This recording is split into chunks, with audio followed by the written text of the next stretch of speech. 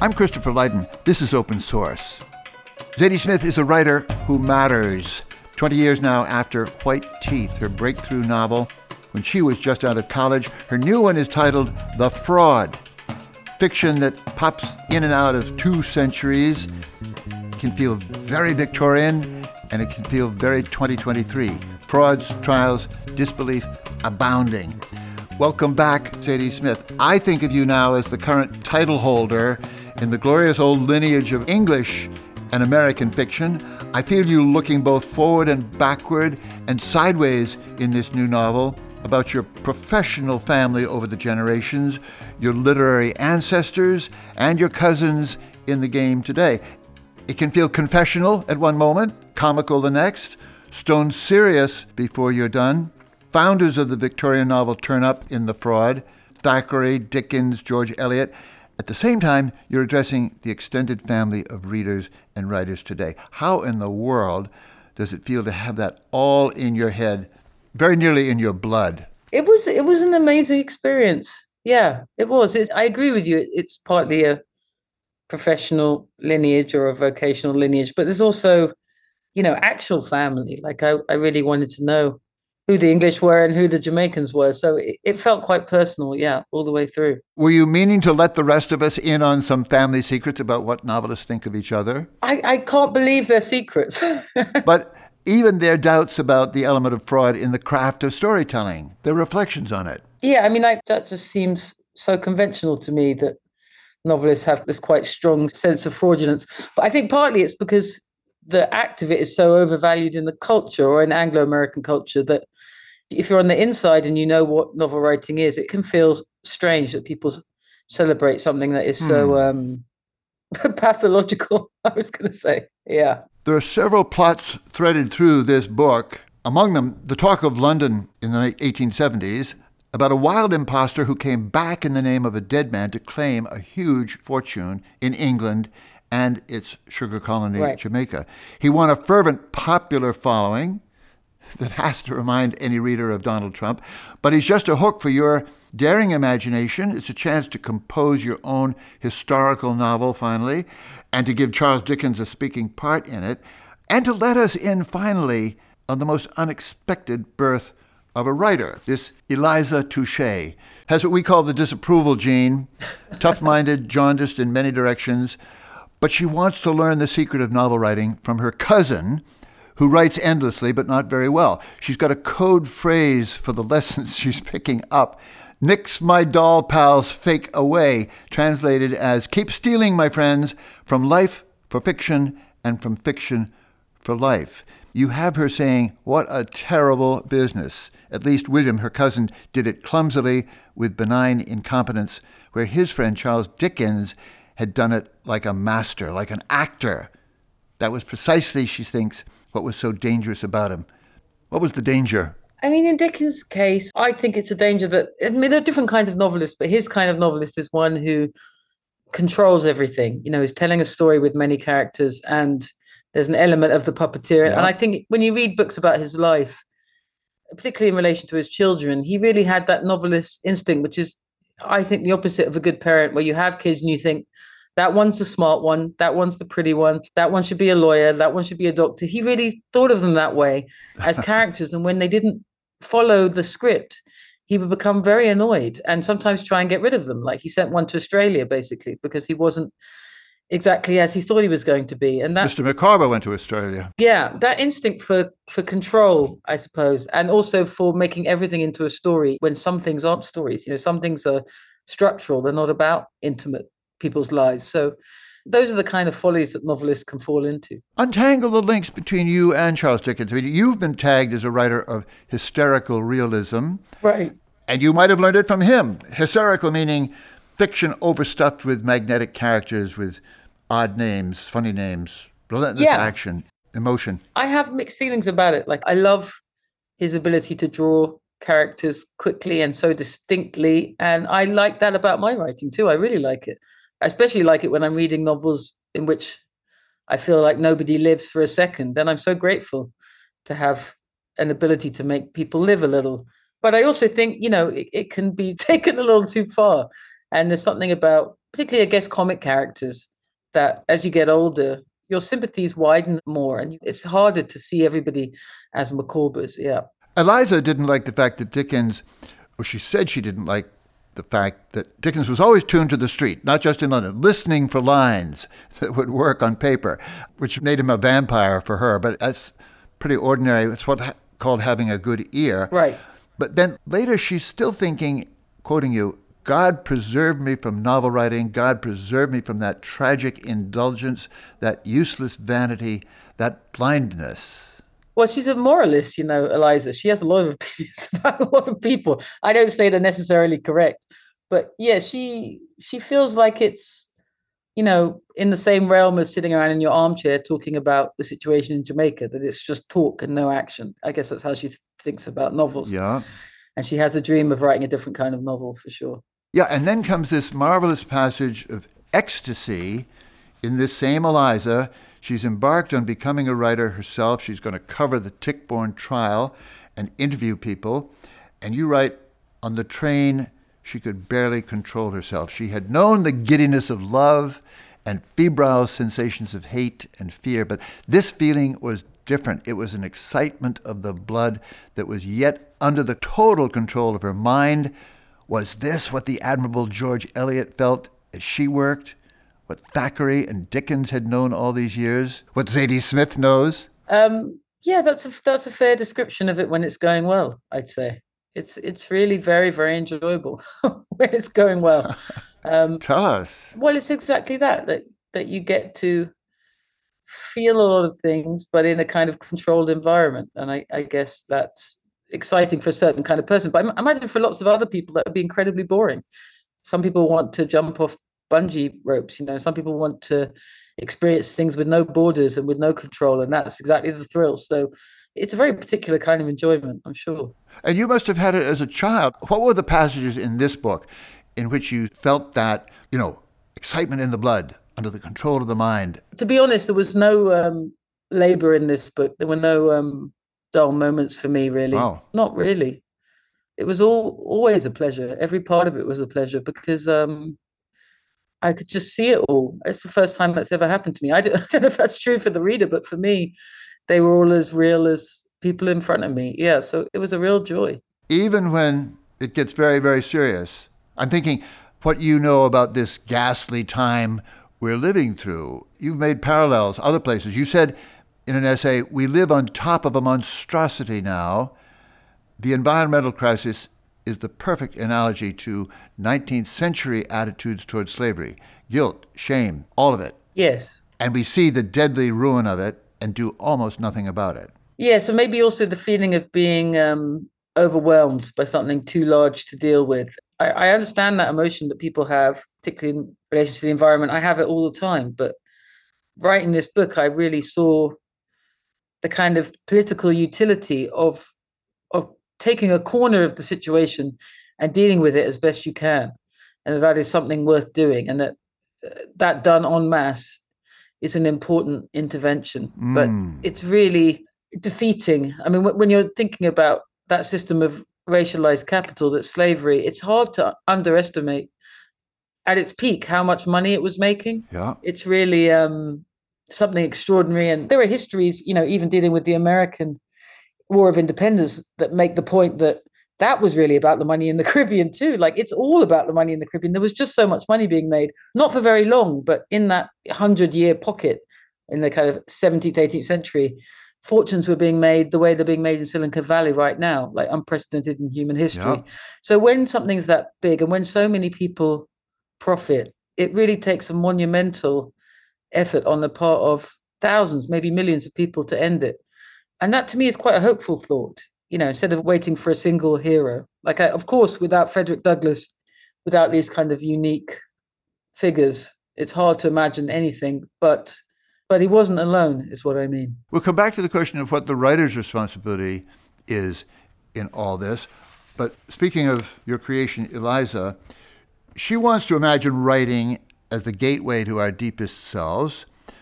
But she sees fraud and manipulation, jealousy, the stealing of credit among these 19th century writers all around her in literary society. And she comes to raise the question that all of us confront sooner or later.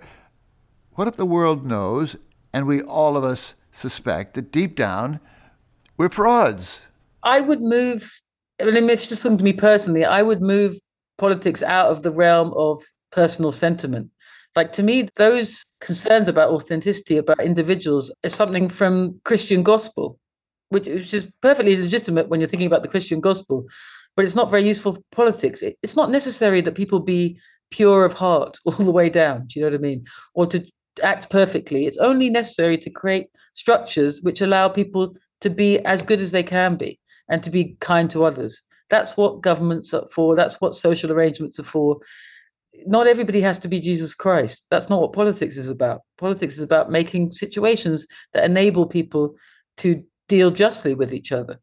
One of your central tests of the Victorian novelists, looking back, Zadie Smith, is how aware those 19th century giants, Dickens included, how well they understood and addressed the barbaric cruelty of the British Empire, East and West, and very particularly in the slave sugar colonies like Jamaica. And you've told us some stuff that I can't say was brand new to me, but the Morant Bay, for example, that very, very few people have ever heard of it.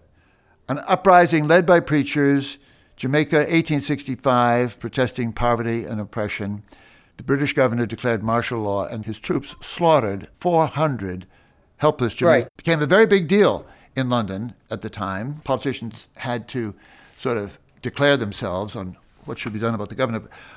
How did the novelists, the great novelists, measure up in their judgment of imperial slaughter? It just depended on the novelist. Like, that situation is really interesting because it was a labor and land issue. They were protesting their rights to the land. So when that news finally reached England, there's a huge part of England which is also protesting its right to the land. Working class England recognized that battle. So there was a lot of support. But there were also a lot of people like Dickens who, though they would support such labor movements in England, could not support them in Jamaica. For him, that was a place of chaos. It was a place of annoyance. He didn't want to think about it. His first concern was with working class workers in England. He thought it was a distraction from that argument. And he didn't fundamentally believe these people were civilized or citizens in the way that he thought the working class white people in England were. But there were many other writers who saw the connection much more politically and saw the analogy faster. So it was one of the places where Dickens failed entirely. It's a shame. It's strange, too, because when he went to America and went south, he was immediately repulsed by American slavery. It was the first time he'd seen it with his eyes, and then refused to read Below the Mason-Dixon line ever again. But that is an example of Dickens. He was a sentimental man. He had to see things with his own eyes.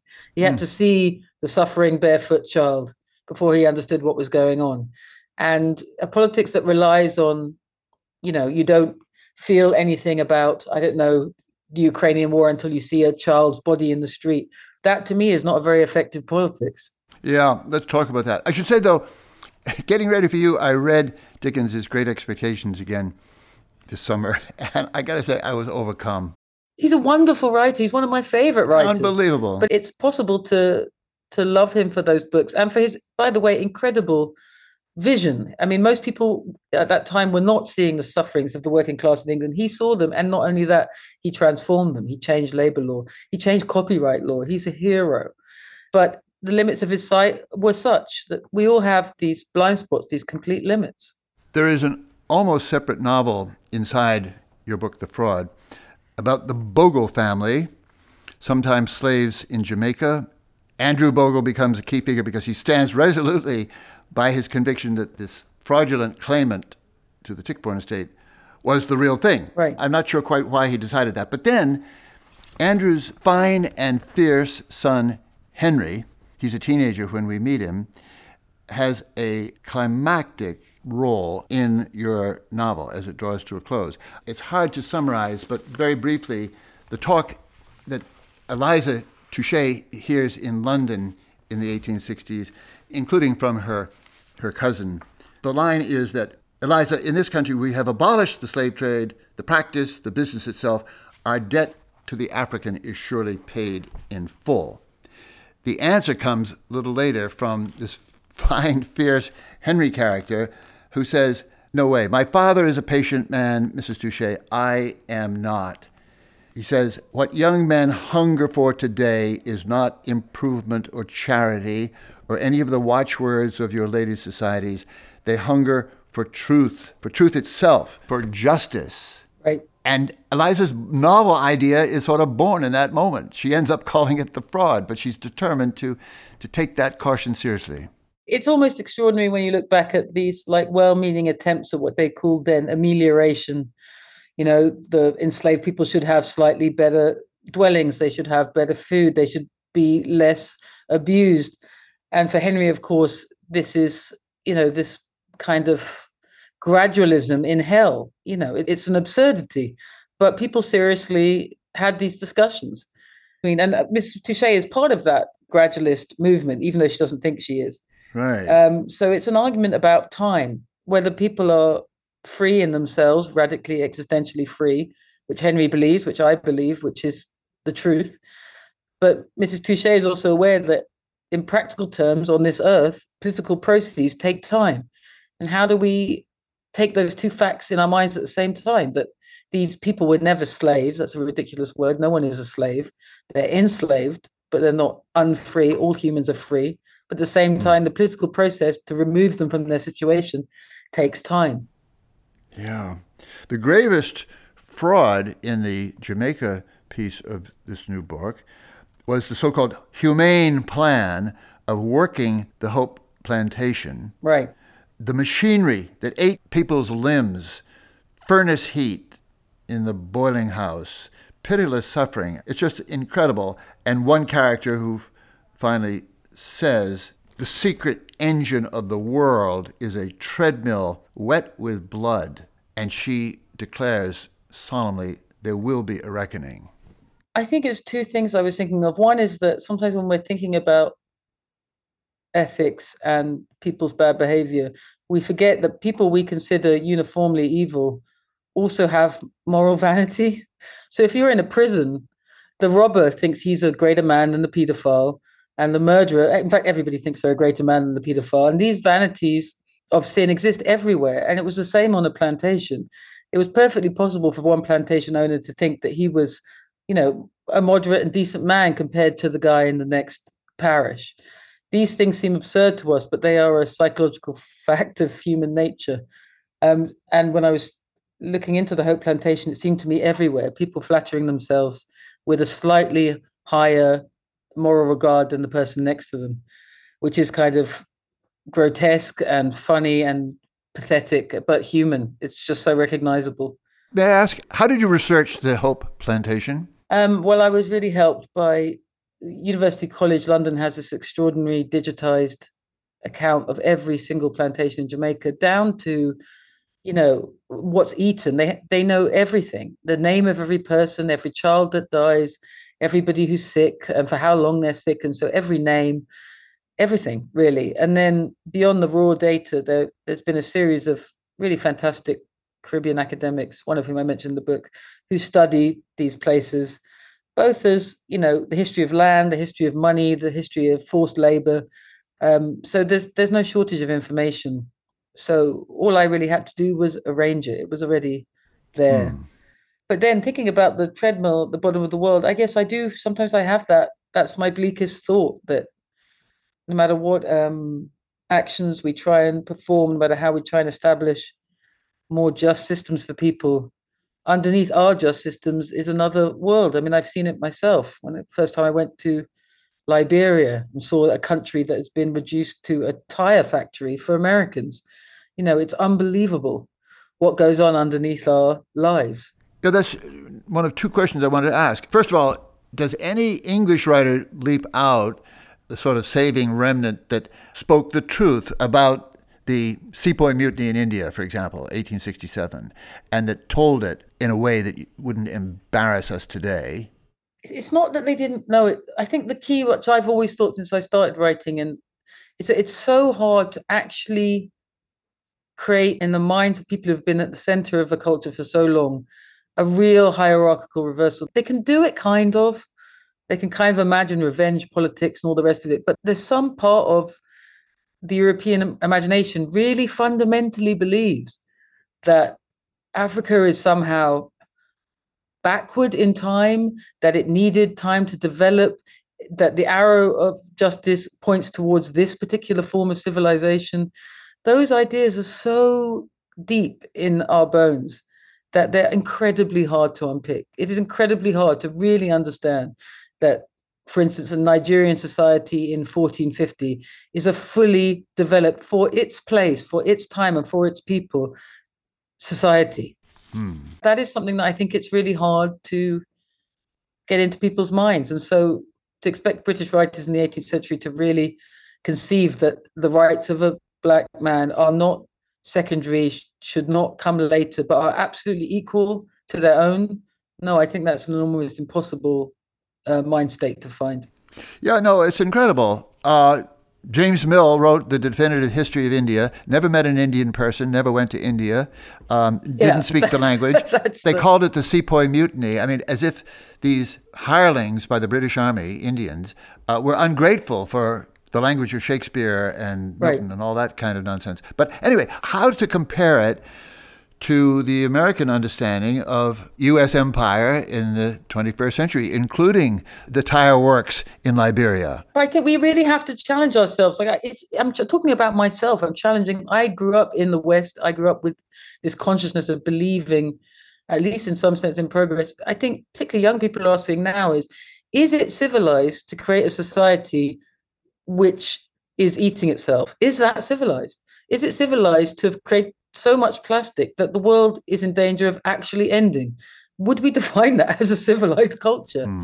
And that's the hardest part to take, I think, because some part of us really does believe we were futuristic, we were ahead, but self-immolation is not progress. The shortest chapter in your book, it's only 6 sentences. I want to read it because all sorts of reviewers have pointed to it, and I wonder how you'd apply it to the United States. Eliza Touchet had a theory.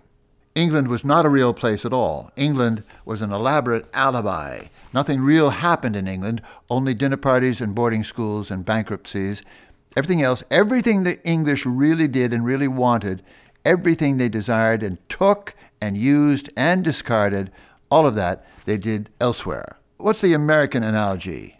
It's different. Though you have waged war all around the world, it's almost impossible to explain the American situation that you have a moment of the most sublime declaration of human rights that also simultaneously declares an inner part of the nation as 3/4 of a human being.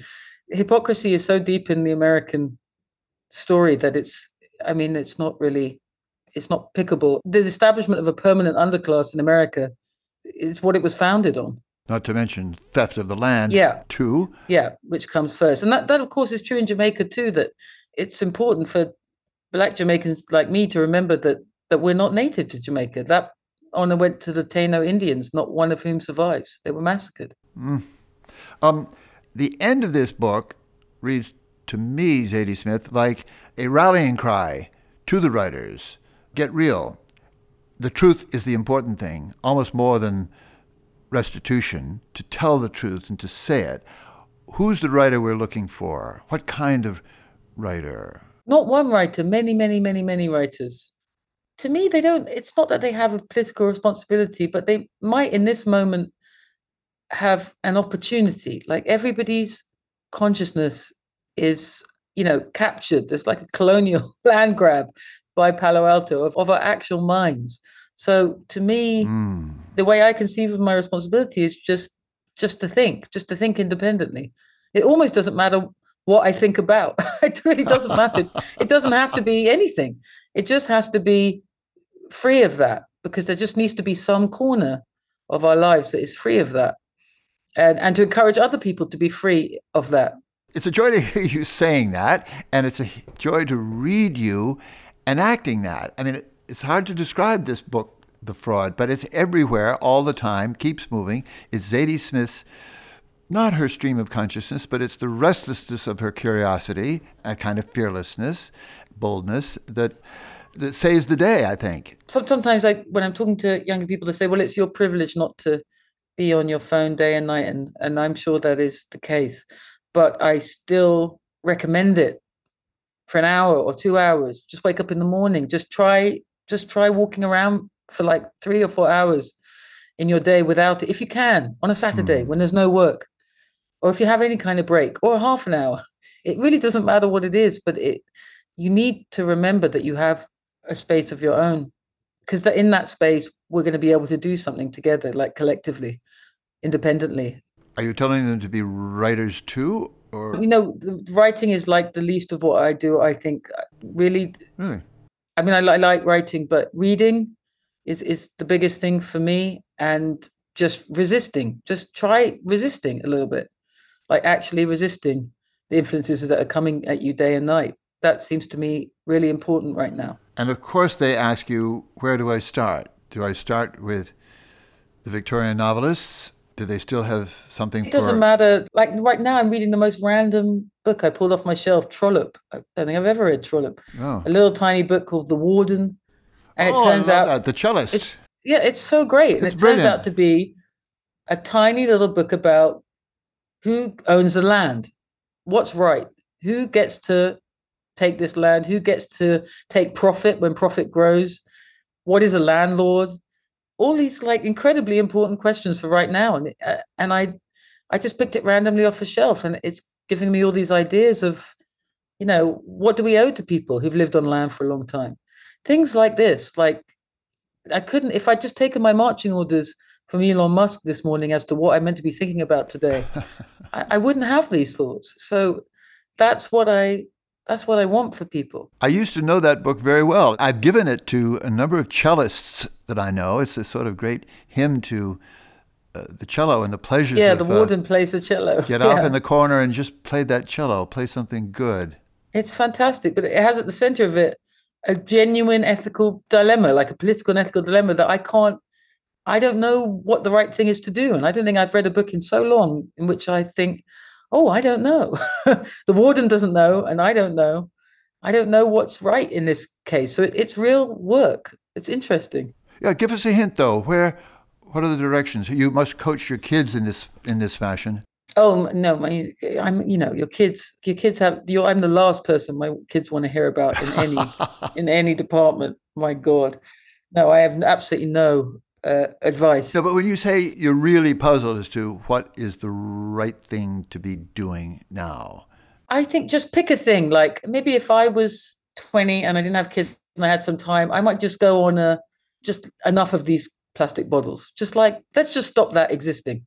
Like no more of them anywhere for anyone at all. Just if one kid could make that happen, that would be huge. Pick a thing and pursue it all the way down. Interesting. I think make some music if you possibly can.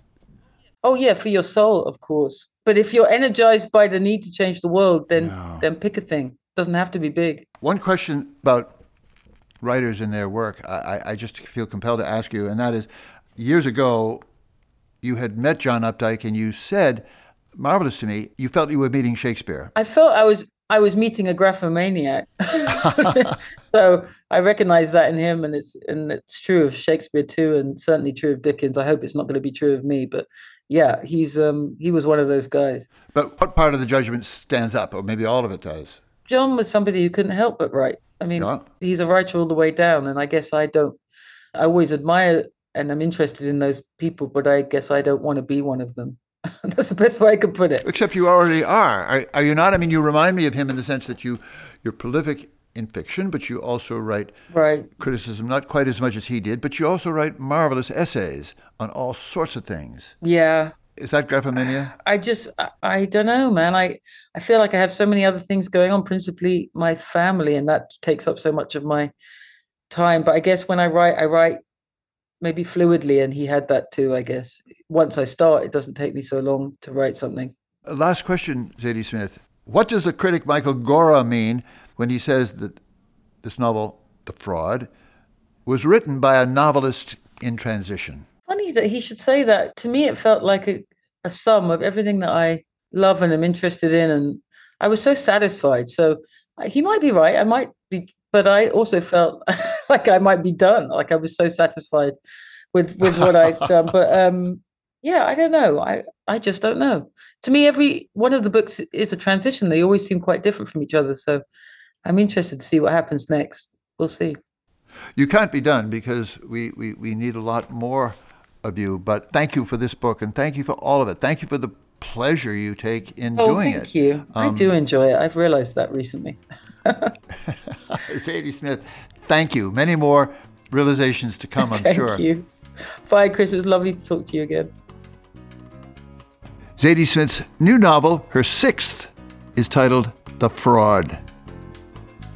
Open Source is proud to be a member of Hub and Spoke, a collective of independent podcasts. This week, check out Patrick Cox's show, Subtitle. It's all about languages and the people who speak them. Until they don't, Patrick went to the Republic of Georgia to hear Udi, the poster child for endangered languages. Hear it at subtitlepod.com or wherever you get your podcasts. You can hear all the Hub and Spoke shows at hubspokeaudio.org.